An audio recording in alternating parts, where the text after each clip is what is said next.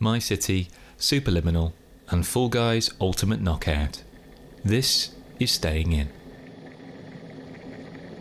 Sam, can I say thank you to you? You've changed my life in many ways. No, I honestly, it's changed my life. It has. I was around there. I was around your house a while ago, socially distanced, and you let slip that you keep your biscuits in the fridge. Oh yes. And I don't know why I never thought of this before. Pete, Dan, do you do this? Do you keep your biscuits in the fridge? Do you keep all biscuits in the fridge, or just no? This is the thing. Chocolate biscuits, Dan. I mean, I don't, but I can understand the reasoning behind that. Yeah, it makes perfect sense. And the other day I was thinking, should I text him? Because I couldn't remember if he said the fridge or the freezer. Freezer if you can, but fridge will do. Honestly, it's changed my life because A, the biscuits are great. You never have to worry about melted chocolate. Nope. But B, I'm actually eating less biscuits. It's actually controlling my diet a lot more. Yeah, because you go into the cupboard thinking, I'll get a biscuit. Oh, we haven't got any left because they're in the sodding freezer. And when you take the biscuit out, it's so frozen, you have to basically gnaw at it for an hour. Oh, it's incredible. During my tenure as a pizza chef, I'll say that again. During my tenure as an Italian chef... when I had access to a blast freezer where we would keep the fresh dough. I think it's important that we clarify the Italian chef aspect of this story involves you working at Pizza Hut. I don't want you to get above your station here, Sam, and try and pretend you're something you're not. Other poor chain restaurants for pizza are also available. So you had access to something called a blast freezer, like an industrial freezer. So you probably like the home freezer drops below like -1 degree Celsius or something like that, between like -1, -5. This is like in the -10s, and you slap a packet of milk chocolate hobnobs in that thing, and you're riding a different train. It's incredible. So chocolate hobnobs, undoubtedly the best biscuit. Are improved from the chiller, from the fridge into the freezer. Another biscuit that is improved by the experience is the milk chocolate caramel digestive. I see, that one is what I thought. When you mentioned putting it in the fridge, my first thought was, ooh, the milk chocolate caramel ones will work well. This is monstrous. Mm-hmm. Just most, if not all, biscuits are improved by coming straight out the fridge, if not the freezer. Okay, what about your staples like your bourbons, your custard creams, your rich teas, your malted milks, your nice. Yeah, why not? You're kidding me. I mean, like these. Why? I thought maybe the chocolatey element was the thing that tied all of this together, but you're saying that. See, I think basically what's happening here, Pete, is Sam has taken the idea of putting the chocolate-based biscuits in the fridge or the freezer, because obviously chocolate might be nicer when it's not going to melt, and it's kind of nicer that way. He's then developed a taste for cold biscuits, and has now just expanded it to encompass everything, and he's just lumping them all in when he says all biscuits are better. It's because he's just developed a taste for a cold biscuit now. And what you're saying is this has become a sort of perversion rather than an actual taste thing.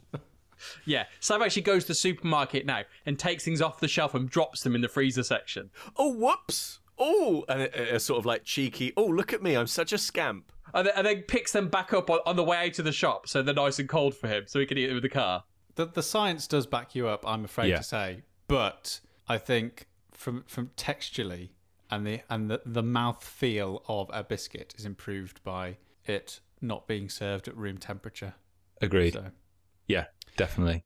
But then you don't have the whole thing of, oh, I'm going to go just nip into the biscuit tin. Well, yeah, the biscuit tin's in the fridge. What's it called? What's it called when you get a wine to the right temperature? Is it chambre or something like that, which is room or something? It's the same with biscuits, isn't it?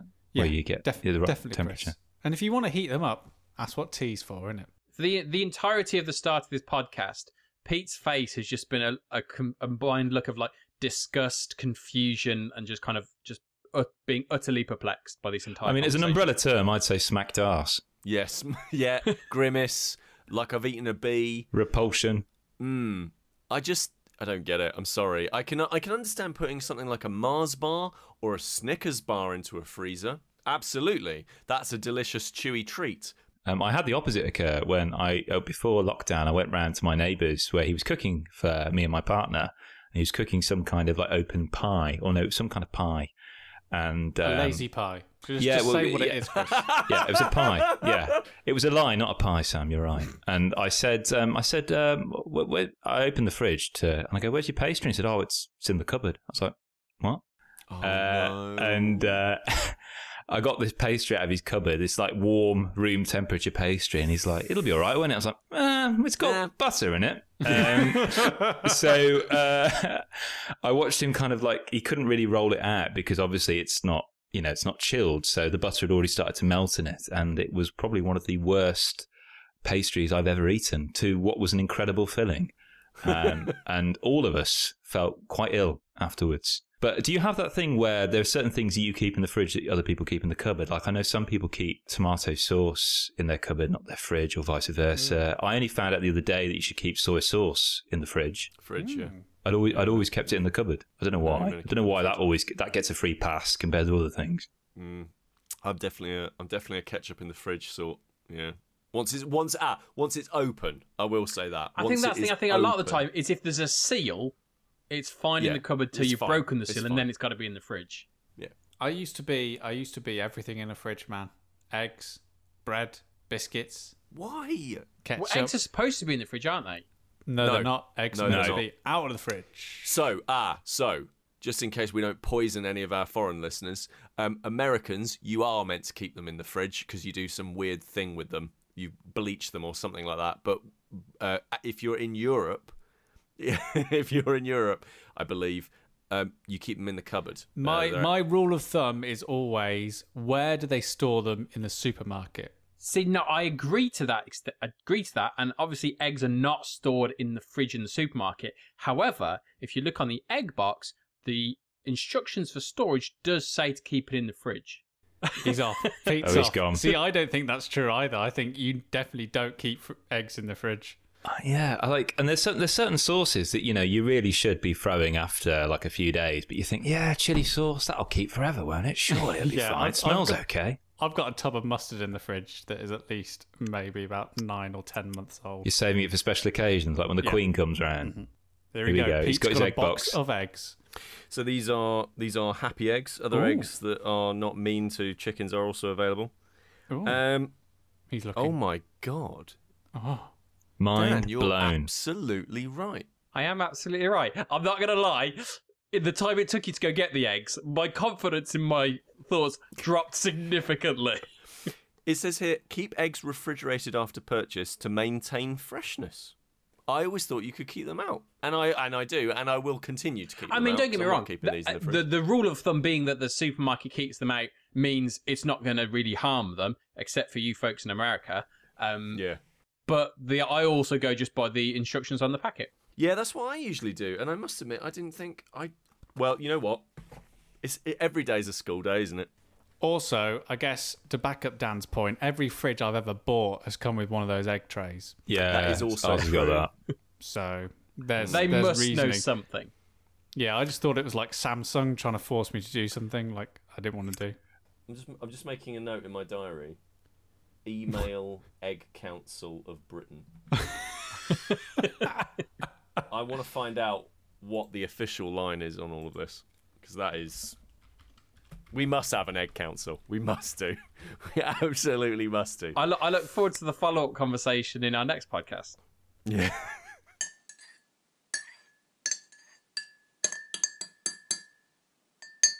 Dan, I don't know if you're in the same boat that I am. Like, having finished Last of Us Part 2, like, I've really struggled to try and find, like that was a massive investment in time, probably a bit too much time, and emotion. So, like, the game that I'm playing off the back of that is, like, almost like the Rebound game is a real big struggle to find, like, something that's going to, like, just be the palate cleanser to that kind of experience.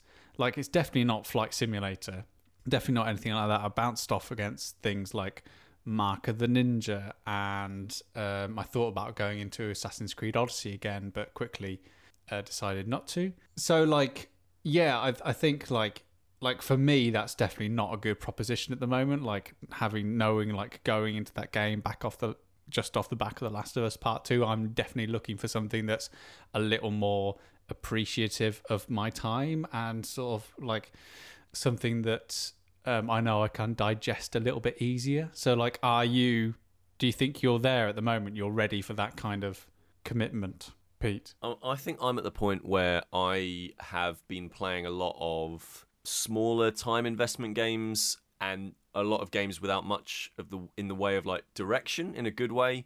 So like obviously talked about Skater XL and been playing a ton of that, just an absolute ton of that.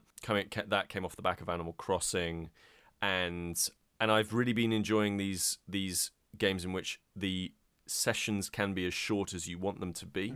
But I think the thing I've definitely found a lot of fun with recently is, and I think we've all found a lot of fun with it recently, Chris, is Fall Guys Ultimate Knockout. Yeah. That's the one that I've kind of found a lot of enjoyment. The game with. that is pretty much the antithesis of Last of Us Part 2 in every way, shape, or form. Yeah, I mean, yeah. It's is it though? It's short. I mean, obviously there are those obvious similarities, but yeah, that really, really grim stage, which gets really narrative. But I've really enjoyed it, and I think it's kind of the way I think about it, because I've been thinking about it a lot, because I think it is very smart, and I always get a bit like prickly when people just keep copying the same genre formats over and over again. It's like we had PUBG and Fortnite. It was like, yeah, okay, this is enough. And then like a whole bunch of other ones came along. And it was like, oh, come on, no one wants any of these. I didn't really know anything about Fall Guys until it was available on PS Plus as a free download this month. And downloaded it, and it is basically Fortnite, except I think I might be able to win it maybe one time. Like it's a squishy platformer, right? It's kind of, well, it's if you've ever seen something like Takeshi's Castle or what's the other Total one? Wipeout, and it's an arcade. Yeah, Ninja Warrior and all that sort of stuff. Funhouse. Mm-hmm. Yeah, all of that stuff. It's that, and you play as, you have your little character, and you can customize them out with lots of little doohickeys and so forth. And there is a sort of economy of it, that there's soft currencies and a slightly more premium currency, and it's a whole thing. But it is a paid game generally, and that is cosmetic stuff at the moment. And it's got seasons, and it's got live content. It's a live game, all that sort of nonsense. But it is basically a platformer in which there's not too many buttons. It's move your little rice-looking beanie guy around, and then there's a jump button. I think R2 is grab, yeah. Square is dive, and there's the face buttons will do little emotions, so like you can do little dances and stuff. And yeah, and it's a knockout game. It's basically like the stages are, they're usually races or your little activities, and the races, for example, are stages where everyone starts at the beginning line, and I think you start with 60, 70 people, and there's a finish line, and you've got to get there, and in between there will be, let's say, doors, and some of them are fake and some of them are real, and you try and jump through some of the doors and you end up booping your face, and then some of them are like little slippery, slidey slopes, and if you don't go up them in quite the right way, then you slide back down again. And little swinging pendulums that will take you off, and it's a big multiplayer online game. In the same way as like Fortnite is, but as I say, like it feels a bit like Fortnite in that like it's become this phenomenon like seemingly overnight, and then I feel like it's just this really nice arena game. Like it doesn't feel like Fortnite where like I'm shooting you in the face and now you're dead and now you're out, and then as soon as if in Fortnite, I was thinking about this a lot actually.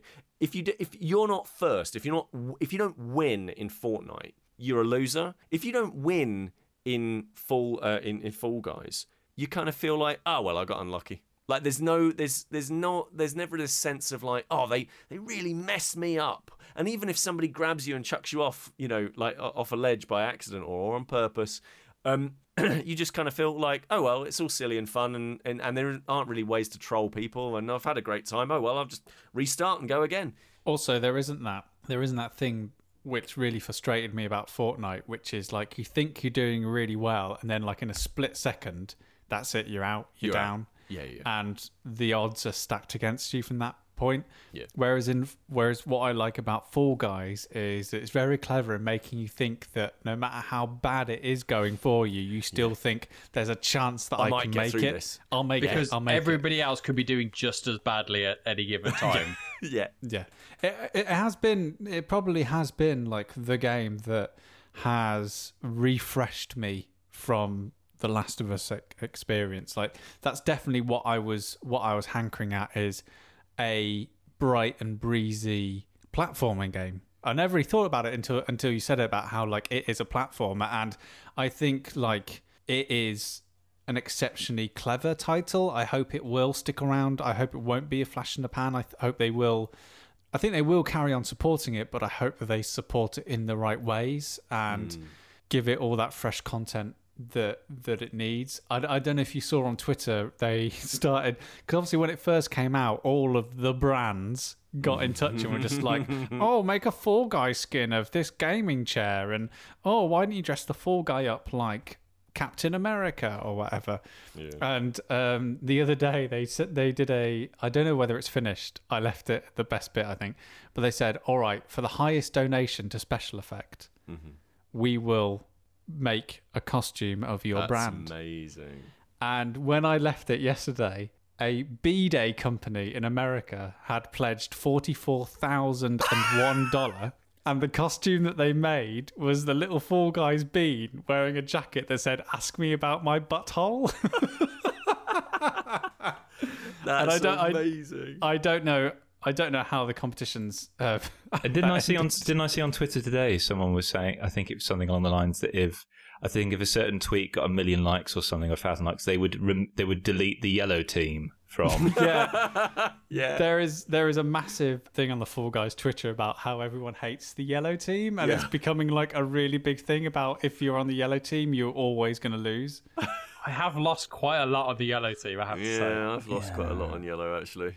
One of the games is like a Rocket League type game, and I've been in 2 of those matches in the yellow team, and in both cases our team was a man down, and I was like, hang on a minute, this isn't fair, and I lost both those times. I have a really love-hate relationship with this game because I joined it quite late because I was away, Soz, and you had played it, and I joined quite late, and I already felt that you got a bit of a head start on me, and then I realised, no, it wasn't that, it was just because I'm crap at it. And we played together, and I went out in the first round, and I just had to watch you play for the remainder of the rounds, and I didn't get any enjoyment from that, really. I think the most heartbreaking thing about the reaction of like you not being very good at it is that if it were a real life Fall Guys, as in if it was actually like these events were things that we as a group could literally go to, I think you'd be the best among us, and I'd probably be the worst. I don't know, I'm not sure, but what happened afterwards, after we left Pete, after we all said bye, oh, thanks for hanging out with me, awesome, it was lovely to watch you play, you went away. Pete said, I know what's going to happen, Chris, it's going to burrow under your skin and you're going to be thinking about this game. I said, no, it's not going to happen, Pete, it's an awful game, player elimination, it's horrible, it's awful, it's unforgiving. I got so angry when I was playing it, so angry. So this is not chilling, this is not relaxing, it's awful, it's horrible, stupid game. 30 minutes later I was back on there. Yeah, of course. And then in the penultimate round I scored the winning goal for my team, and in the last round, the 5th round, I was down to the final 6.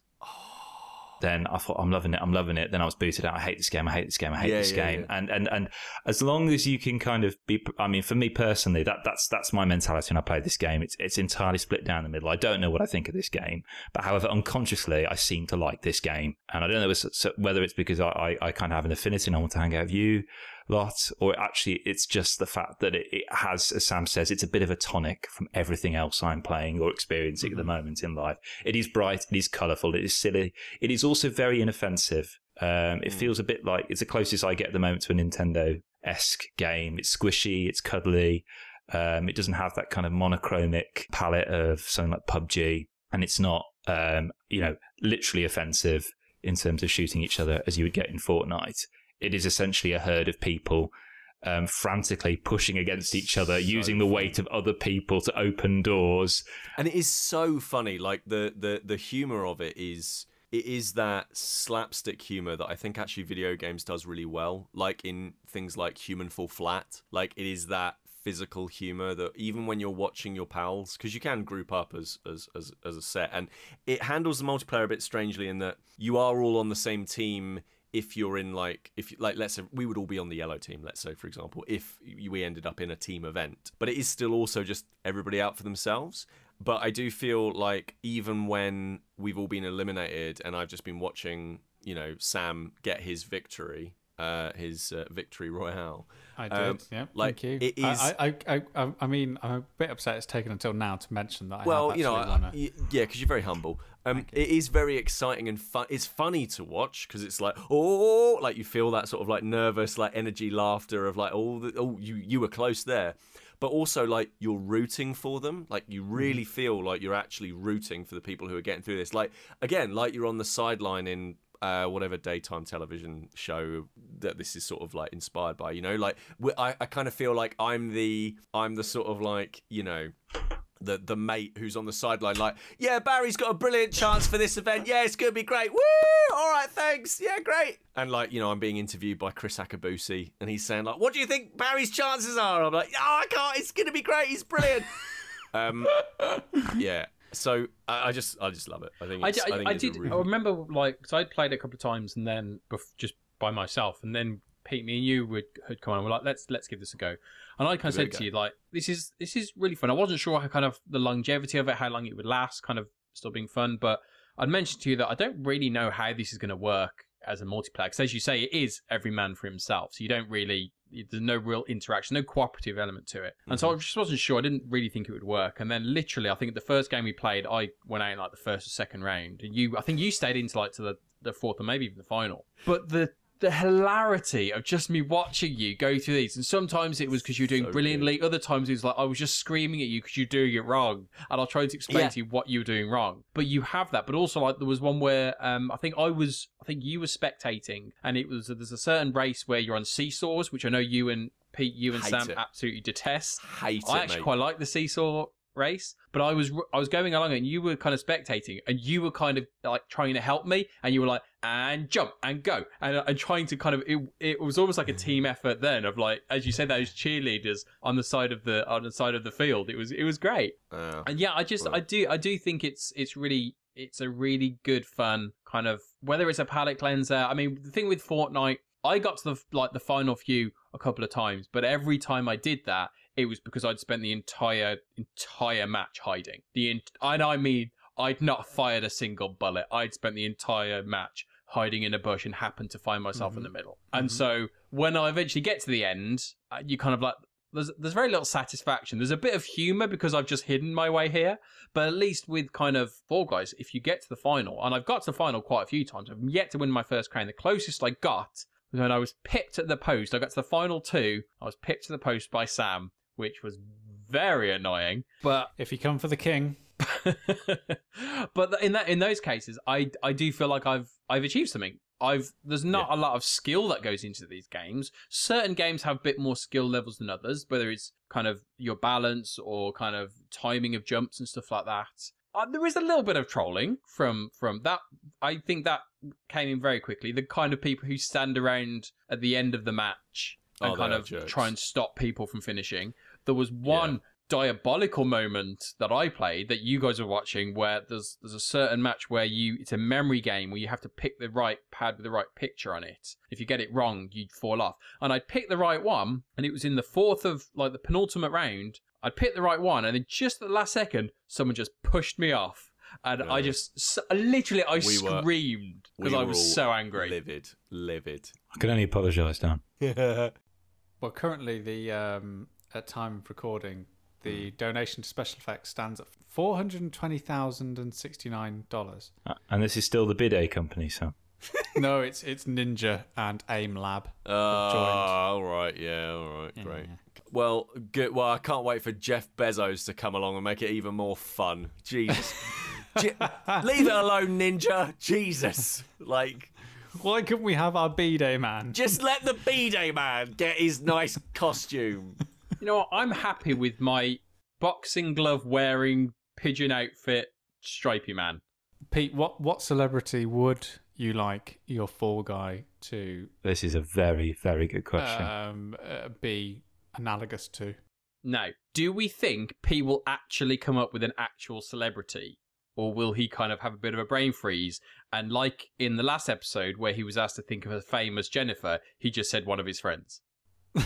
I can tell you exactly who I would. I tell you what, I will tell you exactly who I would dress up as a costume in Fall Guys. And if you stay till the end of the show, we'll tell you that.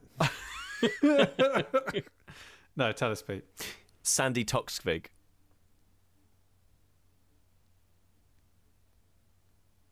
That reaction is worthy of that answer. She's the host of QI. Yeah, we know. Yeah, we know who who Sandy Toksvig is. Yeah. We are the ones who don't know popular culture, Pete. That wasn't the reason for the stunned silence. She's really funny.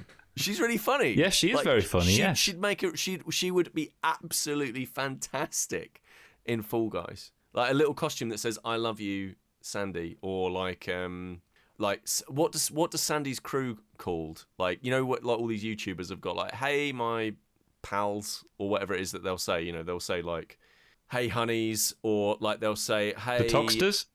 Yeah, there you go. Yeah, so it'd be like. I have no idea what you're talking about, Pete. Trucksters. Well, that's because you're not down with the kids, Dan. Jesus. Well, it'd be better. Did you see?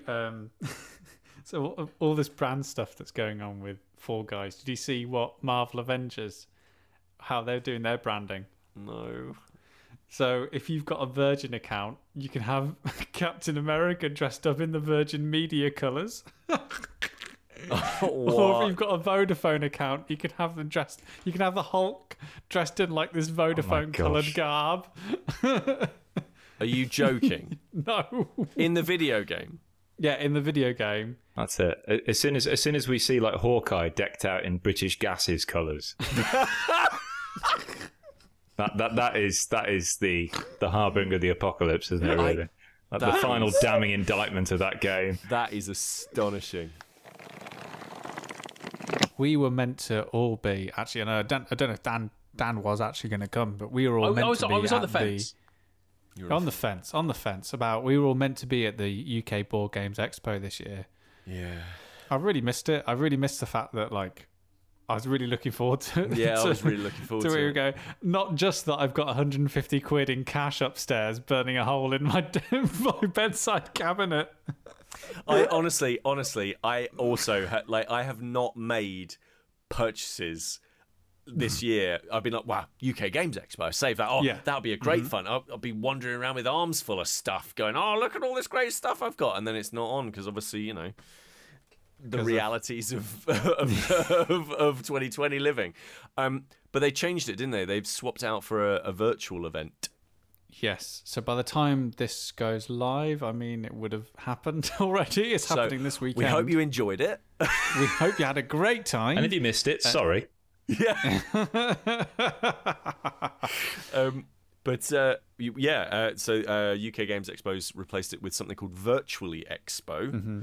And I think if it wasn't virtual, we would have never had a hope in hell of being any part of involved in any of it other than simply as attendees. Sam, and even then they'd probably kick us out. Sam, can you believe we are how many episodes has it taken? 120 odd. And we 10. 110. Yeah. We are 110 episodes in, and a lovely board game manufacturer called Cosmos has said to us, hey, listen, do you want to be on our booth for a show? And we were like, what? Yes. And that was really exciting. And so what have we done? God, what have we done?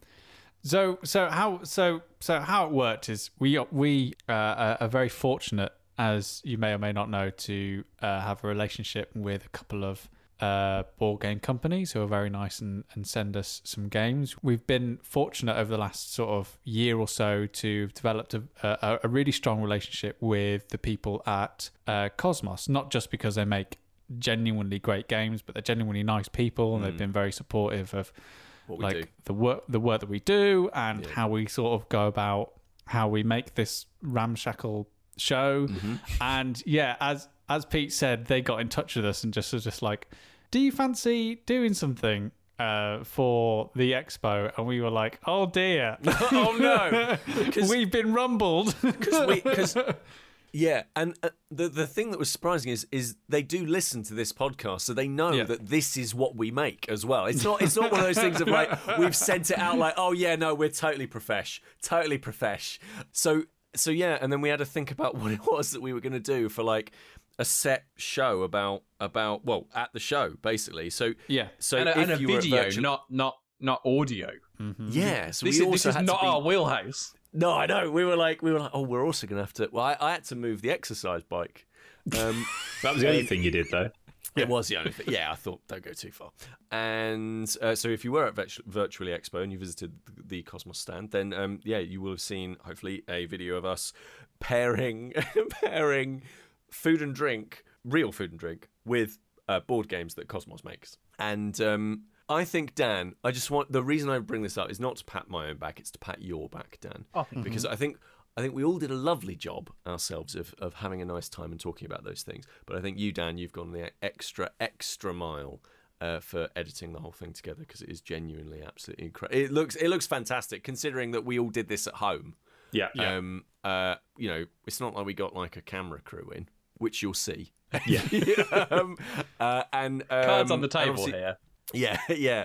And obviously, Sam, you did an amazing job as well of just of chatting with them and seeing what it was that they were interested in and organising everything with everyone. And really, what I'm saying is, Chris, you and me have really not pulled our weight. No, not at all. No. I mean, I wore a shirt. Yeah, you know what? Yeah, you did, didn't you? So what I'm saying is... Basically, what we're saying is when we get to episode 220, you two better pull out something of equal magnitude. Because me and Sam are taking the night off. Yeah. But honestly, I'm genuinely excited to see what people think of it. So we're fortunate enough we get to put that up on our YouTube channel, because we do have a YouTube channel, because we put a podcast up on there. I would love to know what people think of it, because honestly, I think I've never thought of. I don't think anyone's done it before. I don't think anyone will do it again. No. And also, if we get loads of views, maybe they'll have us back. That would be quite fun, wouldn't it? But I genuinely, I'm really excited to see what people think of it. I did start thinking that actually the crazy idea of pairing a board game with food was actually a really fun and interesting way of talking about board games. And it was something different. Yes, obviously we're talking about the food and stuff as well, but it gave us just a completely different avenue of exploring what the games are, why we enjoyed those games in particular. And that was just something that I kind of, as I was kind of watching it more and more, I was like, actually, this is a really fun and different way of looking at games that probably for a reason people haven't done before. And as you say, we probably won't do it again. But yeah, it was just a really kind of really fun experience, I think, for all of us to kind of go through that. So, that's really awesome. I mean, say thank you to me. I mean, we're all part of it. We all kind of contributed to it. But thank you to the guys at Cosmos who kind of helped make it possible, really. And kind of thanks for giving us a space on their booth. It's called Eat, Drink and Play, and you can search YouTube for it. It'll be on there for the rest of recorded time. Yeah, just also take a look at our social media channels, and you'll see links and stuff on there as well. And you'll get to see our beautiful faces. I mean, I'll put beautiful faces in kind of quotes, but, we're there.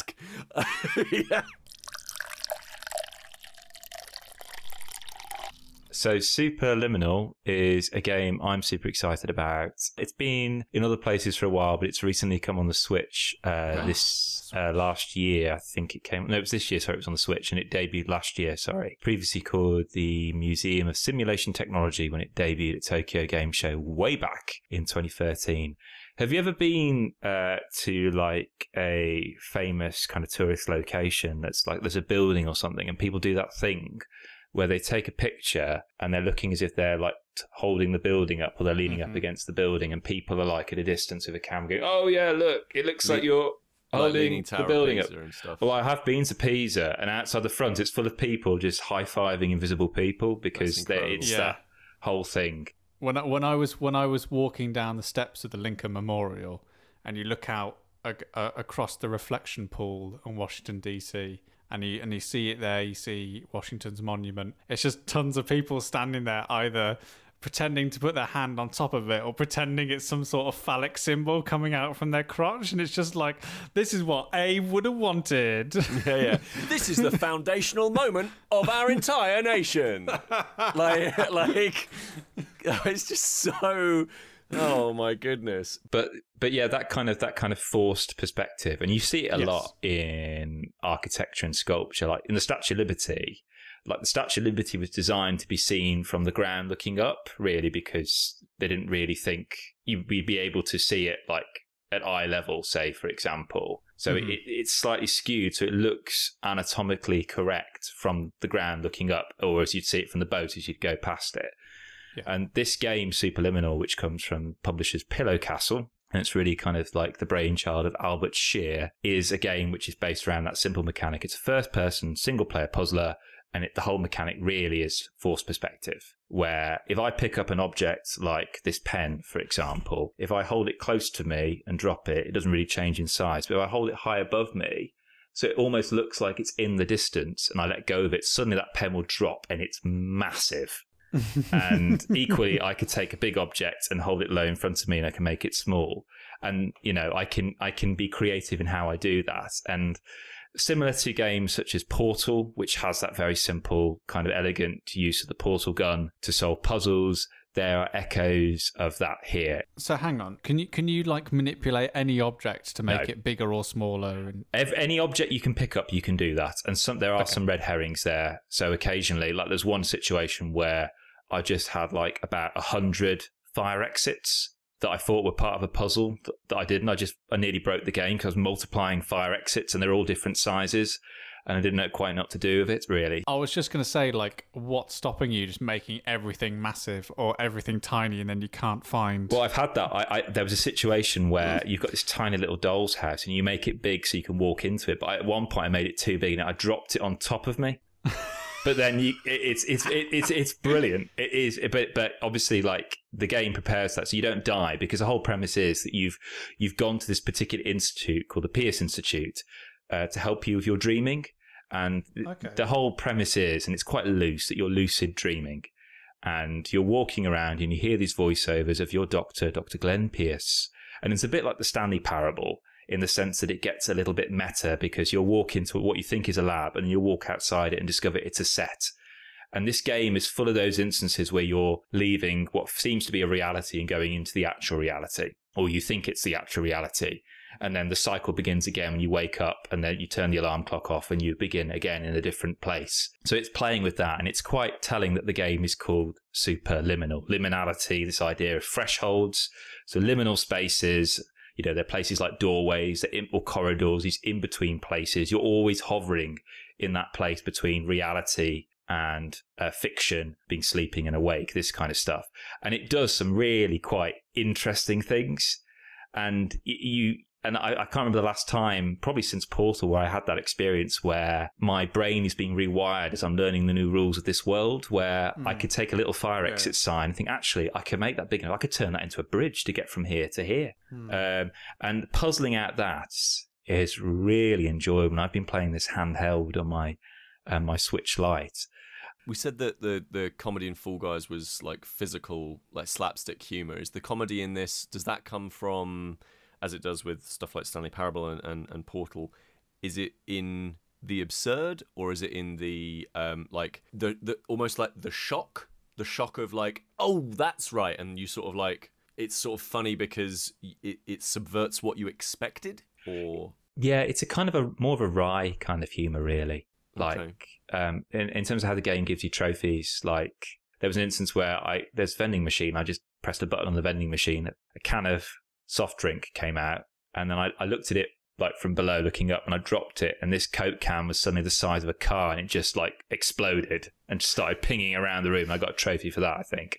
Or I got a trophy for like multiplying one thing too many times, or turning off, you know, and pressing the switch on all these kind of fire alarms. I don't really want to spoil it because it is quite clever in the sense that you just have to keep every level, for want of a better word, you have to keep rewiring the possibilities of the scope of this game. Every time you think you're doing something game breaking, you're actually playing the game. And I was watching a review today where they actually generally broke the game, but they didn't realize it. They just thought it was part of the game. And they actually fell through the floor of the game and they thought, oh, this is great. This is clearly part of it. And they were just sat around waiting for ages. And it's a really lovely way to pass the time. And I don't mean to render that a disservice because this game doesn't really outstay its welcome. It starts to plateau a bit towards the latter end, but it's a very short, swift game. And although it may seem like there's no replayability there, it's very. I went back and played it straight away, and it's amazing how quickly you forget some of the puzzles, and because it's asking for a lot of lateral thinking there, and it's largely quite abstract. And it's great fun. There's generally some lovely, hilarious moments where you're walking confidently along a corridor, and you realise that actually the end of what you think is the end of the corridor is actually just painted on the wall. Or there'll be like this strange painted markings. You're thinking, what does this mean? Until you get into the right position and everything lines up and you suddenly got a giant chess pawn there. And you boop, take that away and suddenly you've got a gap in the wall that you can walk through. So it plays on that notion of apophenia, which is a bit of a delusion, but it's where we see patterns in things where there aren't patterns, and it's encouraging you to try and look for patterns and, pattern recognition, that kind of stuff. And yeah, I mean, if you're a fan of Portal, Stanley Parable, even The Witness, these kind of first-person puzzlers. But unlike The Witness, what's really great about this is there's not a lot of backtracking. There are these kind of doorways which are kind of slightly translucent. When you walk through them, it means you can't take an object through them, which means that clearly then that the puzzle stops here. You're going onward now, but you haven't got to backtrack through all of this. Yeah, that's great. You haven't missed something that far back. That. So you never feel too frustrated. Okay. And it just adds to the enjoyment of knowing, oh, what if I did this here? And just as I was saying before, that hilarious thing where I've got it slightly too big, I've misjudged this, and suddenly a giant children's playing block just goes boom on the ground in front of you, say, for example. But yeah, it's worth a play, and it's great handheld as well. Superliminal, I think that if you're looking for something that's to pass the time, that is another tonic for The Last of Us Part 2, I think Superliminal would be a really good shout for you, really. When we did the Eat, Drink and Play thing, there was one game that I wasn't allowed to talk about when we were doing it because mainly the times didn't quite match up and it wasn't available, but now I'm allowed to. And it is a game by Cosmos, and I think it is going to be one of my favorite games I've played this year, and I'm going to wholeheartedly recommend it to each of you to play. And it's a game called My City. Okay. And it's a Spiel des Jahres Game of the Year, or Family Game of the Year. Jeez. Nominated game from Rainer Knizia, everyone's favourite bow tie wearing German board game designer. What has Rainer Knizia done? What has Rainer Knizia done? Yeah, specifically in the world of board games, I guess. I don't really need the rest of his. I don't need personal details. Ingenious, Lord of the Rings Confrontation, Modern Art. I've got Modern Art. Modern Art's very good. Lost Cities, Shot and Totten. You like that one? Yeah. I mean, looking on BGG, it's 600 games. So what you're saying is this lad knows how to make a board game. Well, let's just say, if you're getting into the hobby of board games, then probably very quickly on you start to recognise certain names and certain people will pop up quite often. His name is definitely one of those recognisable names in the hobby of board games. He is considered one of the most prolific, and his what he makes generally is always of a very, very high standard. So what's different about My City is that I believe it's the first legacy game that he has designed. Okay. So when we talk about legacy games, essentially what they are is a board game where your previous game or round that you play in it will affect subsequent games and rounds you have of that particular title. It's probably as close to a video game as board games kind of get in terms of if you've played something like The Walking Dead or Life is Strange, where you get those things like Johnny will remember this, or you have acted badly, and therefore your consequences have actions further down the line in the game. Legacy games or board games work in a similar way. Your actions will have certain consequences as you go down the line. Probably the most famous of which is Pandemic Legacy, which Chris and I have both played. I feel like Chris and I may have inadvertently opened Pandora's box when we played the first episode or the first month of Pandemic Legacy Season 2, probably like 2 or 3 days before lockdown started. And we closed the box, and like Jumanji, we just threw it in the sea. Chris, we were doing a lot of clearing out recently, and I found our box of Pandemic Legacy Season 2, and it is dusty. It is dirty. So My City works in a very similar way. In terms of it being a legacy game and not in terms of releasing a global pandemic. Definitely. Right, yeah. So obviously I don't want to spoil anything that My City does. I just want to kind of tell you a little bit about why I think it's has been such a refreshing and exceptionally good experience for me. So the base game is quite easy to explain. When you open the box, each player, it's like 2 to 4. Each player gets this little city board, and everyone's city board is the same. You will all be encouraged to like write the name of the city in the like top left-hand corner in permanent marker. So I named mine Turnberg with some umlauts over the U to like really make it feel like fancy. But the actual city itself, the map that everyone gets is exactly the same. It's this 11 by 11 grid. There's this little river running through it. There's like these squares that have got little trees on it. Some squares have got little rocks on it. There's like a little forest and a little like rocky mountainous area.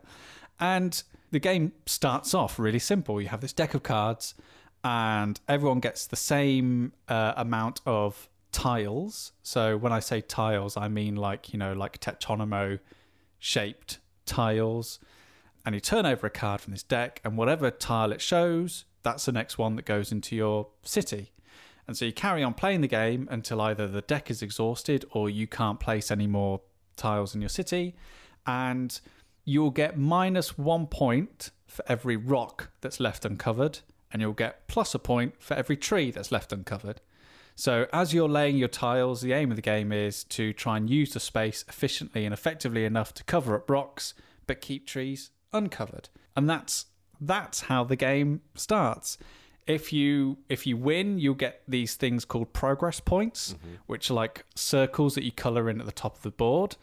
And if you lose, you will be compensated in a certain way, which as the game starts, you will be able to put a sticker that has some trees on it on the board. Nice. So therefore, on the next game, you've got more of a chance to win the game because you've got more trees on the board, which will effectively, hopefully make it a bit easier for you to get more points.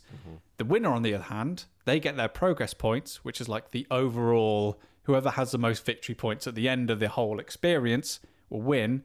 They will get a sticker that has rocks on it. So therefore, it's just like, well, you think you're so good? Here's some more rocks to cover up. So that's like the basics of like how the game works and some of the very, very simple ways that it introduces this legacy theme in terms of like, if you're doing really well, we're going to try and make the game a little bit harder for you. If you're not doing as well as the other people around the table, then there's like little compensatory bits and pieces that come into the game to kind of help balance it out. There's 24 episodes. Over the course of the 24 episodes, which are split up into 8 chapters, it's creating a very, very balanced and fair experience. You never really feel like one player is ever really steamrolling and like steaming out the gate and doing better than you, because the game is always trying to like pull that player back in, which is great. So the game comes, and as well as these game boards, it also comes in these 8 little envelopes which represent the 8 chapters of the game, which is just like wonderfully exciting. And I've been playing this because of the pandemic. I've been playing this with my wife exclusively. We've been playing this as a 2-player game, and she's never played a Legacy game before. She knows what they are because she's often walked in on me and Chris, like standing there, like backs hunched. It's not what it looks like. Hands on chin, just like looking at the world of pandemic and going, "What the hell do we do, Chris? This is life and death. Everyone's gonna die." And been like, "Oh my god," and just left us to it. Yeah. So she knows what there is, but she never played one before. So for her, it's been this wonderfully like exciting experience. And like most of the things my wife says, she's able to distill everything I ever say and think about board games into one simple sentence. And she's just like, "Oh, this is like a TV box set, isn't it?" I'm like, yeah, it is. And so every envelope we have is like a new season of this board game. You open it up and inside it will be little treats like new little tiles, new little cards, new little stickers, and each episode essentially will change up how the game works in a certain way by adding a new rule or by developing how the city actually works. And it's really good because it never does anything that's too audacious. It never does anything that's like too out there. And I feel like in my experience, what tends to happen with Legacy games is they just get more and more complicated and more outrageous, and like, oh my god, this is more and more stuff to think about and consider. And what starts out as a very, very simple experience suddenly becomes a very, very complicated one. And I can understand how that can maybe be an off-putting experience for some people, especially when it comes to, certain levels of permanence in terms of like, well, if I put this sticker down here, how much is this going to ruin me like 5 or 6 games down the line? However, in my city, like none of that exists because it's, and I don't mean this in a disparaging way, but it's very much my first Legacy game, and it does everything it can in its design to make sure that no one is ever left behind and everyone's enjoying the experience as much as they can. So as I said, there's 24 episodes and 8 chapters, so there's 3 episodes in each chapter. And the first episode is always, here's some new rules. Right, we're just going to get to know the rules for this episode. And then the next episode is always, we're just going to change them a little bit. And then the third episode is just like, right, now we've changed them, see how well you can do with them. Like every chapter is this wonderful, like, sort of like this warm shower of experience where it's just like very, very gentle and comforting, and like you never ever feel like overwrought with what's happening. You just feel like you can enjoy it, right? And it is just like a good box set in that way. Like things are changing, things are developing, but because the characters and the base thing are done in such a gentle way, there's never these massive like leaps or steps where you're trying to like put pieces together, a bit like Dark, Chris, like how that's always just like stretching your cognitive function. Bloody love it. By jumping across 3 different timelines. This is very much just like a gentle like progression in terms of like its mechanics and how complex I get.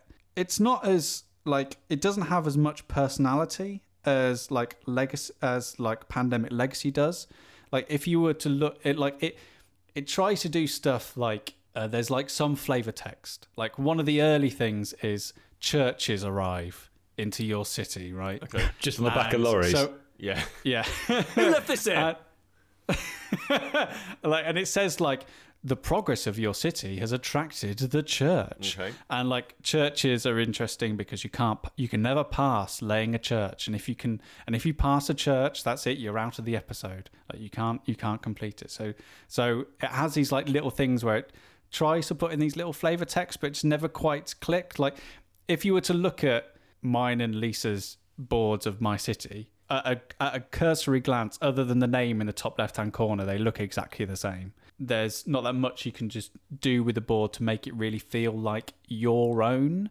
But that's probably the only negative thing I will say about it, because like I think it's been a refreshing and welcoming experience in terms of like bringing games to the table when I'm in a time where I've been like striving for more complex and more in-depth experience, and use like lighter, quicker experiences to bring like the balance to that, My City lands directly in the middle, which is why I think like Pete, I think you and Alex will really enjoy it, because it's one of those games which will make you feel like you are investing in something, but it is so appreciative of your time that you will get that investment from it, but in very small chunks. Like each episode is about 10-15 minutes long, so you can do a whole chapter in an hour. Okay. And Dan, I think for someone like you that also A, probably doesn't have the time, but B, sometimes struggles with introducing stuff to someone who is a bit reticent about getting in touch with games, that like level progression, that like difficulty curve that My City does is exceptionally well defined to be like, introduce this to someone who doesn't like games, like get them to write on the board. Now they can put stickers down. Now we're going to make this a little bit more complicated, but don't worry, because you're going to get an episode to learn how to use it, and don't worry if you're not doing as well as the other person, because we'll help you as you play. And Lisa said to me when we were playing it the other day, she said, you know, what are we going to do when we can't play this anymore?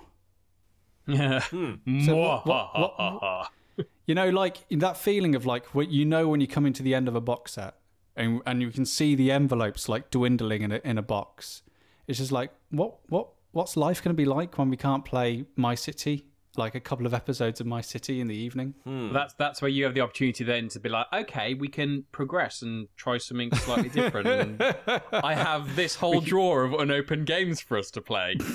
But Sam, I think you've really hit the nail on the head there, because I was quite sceptical about this, simply because everyone thought that legacy games would be the new genre and they'd be around here for ages. And really, what's kept them going is games such as Pandemic Legacy. And actually, it's simply because I think there wasn't a game like this. There wasn't my first Legacy game. There was Risk Legacy, but if you're going to start board gaming, you're not going to jump into Risk. And you're not going to say start in Charterstone necessarily. And you're not going to necessarily jump into Pandemic Legacy straight away. This seems quite nice, innocent. From what I understand from reviews, it's not trying to be full of twists and turns with every envelope. No. It is a nice, gradual layering of a city, unassuming, and totally Reiner Knizia. He's done it again, as far as I can hear. And actually, it's been a while since I've heard about a Legacy game that genuinely interests me, and one that I could play with other people that aren't just you. I think the one bit of advice I'd give if you're thinking like this might be something that you're interested in is Rado, who's he's amazing. RADHO on YouTube. Does amazing in-depth experience, like reviews and thoughts on games, and he's almost a dedicated like 2-player board game player. Like basically he always plays games with his wife Jen. And his thoughts and breakdowns on My City were incredibly helpful to like how we started playing it. Like the first thing he said was, make sure you keep your progress points secret. So me and Lisa both have our own little envelopes with our names on them and a little slip of paper in which we keep our progress points secret. Because he said like there could be a point where, as the game goes on, like you think, oh, is this the only way we're going to like earn progress points? And suddenly they start flooding at you from all different directions. And if we kept the progress points on like overt and like open knowledge to everyone, I think he said there could be a point where someone gets so far ahead that you'll be like, oh, well, there's literally nothing, there's no more options for me. I can never compete. So that's a really good tip. I just like the idea of the Netflix analogy that you've been binging it for so long and you'll open an envelope and it'll say, "Are you still watching?"